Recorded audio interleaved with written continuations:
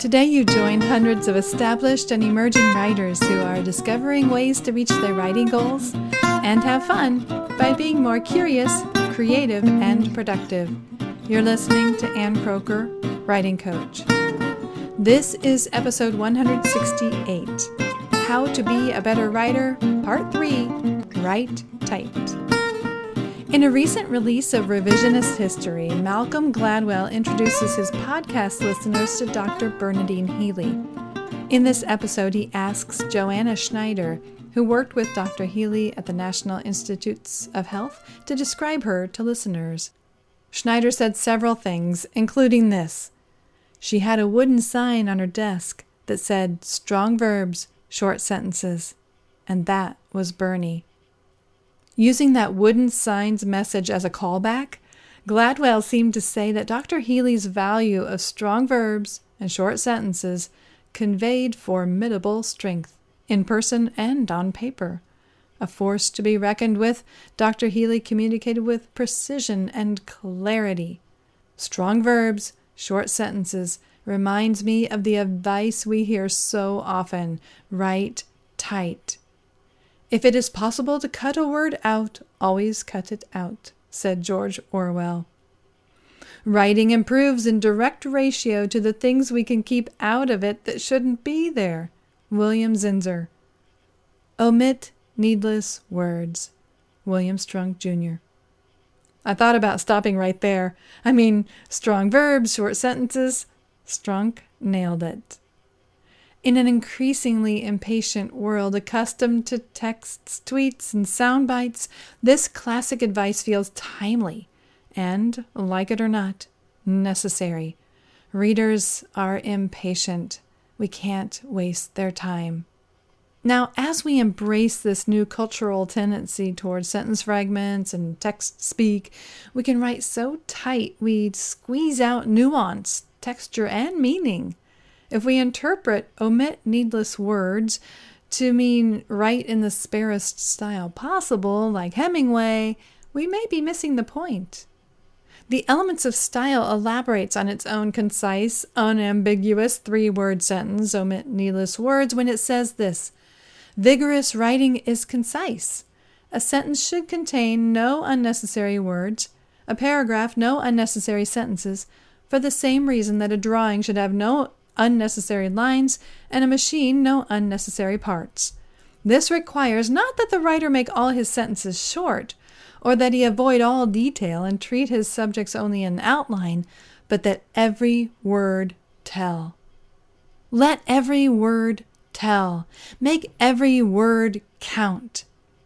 Instead of hacking away at our work, reducing it to a series of short sentences that hammer away at the reader's ear, we study our work to determine the necessary elements. Sometimes we may need more words for clarity.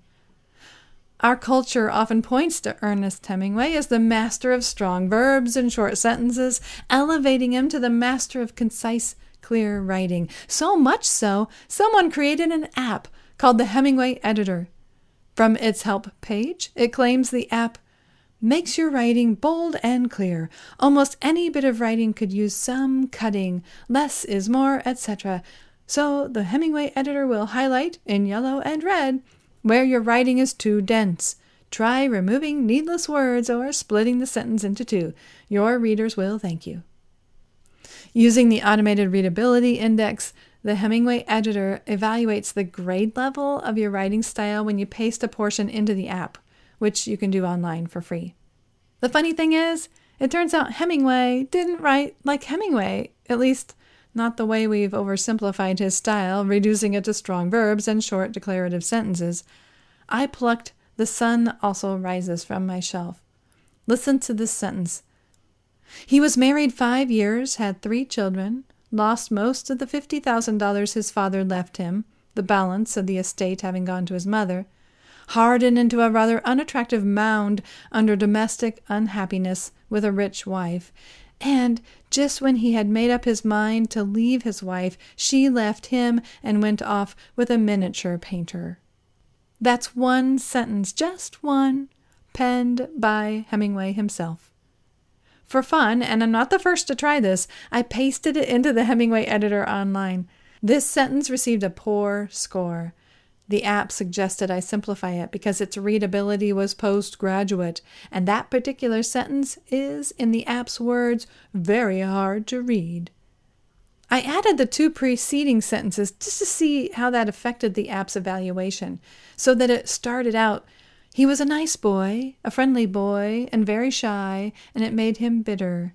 He took it out in boxing, and he came out of Princeton with painful self-consciousness and the flattened nose, and was married by the first girl who was nice to him. He was married 5 years, had 3 children, and so on." That's the long sentence. So the longer passage fared worse than the single sentence. The app said 2 of the 3 sentences are very hard to read, and it flagged 2 instances of passive voice. So if Hemingway can't write like Hemingway, what are we to do? The Strunk Jr excerpt clarifies that we need not write in the plain style of Fun with Dick and Jane. As the book says, don't avoid all detail or treat your subjects only in outline. Instead, make every word contribute to the purpose of the piece. Let that guide your choices when elaborating on an idea or adding life to scenes.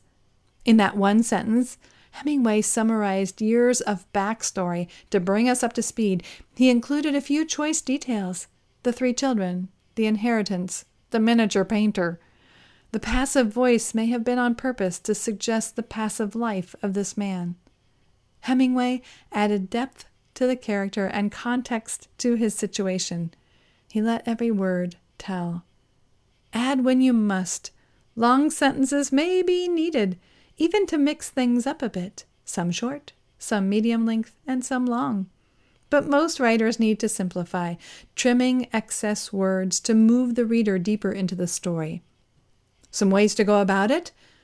In our last episode, I recommended the tweak to remove there was or there were and revise the sentence. So, there were 10 baby bunnies under the bush simplifies to 10 baby bunnies huddled under the bush. Some examples from Strunk Jr.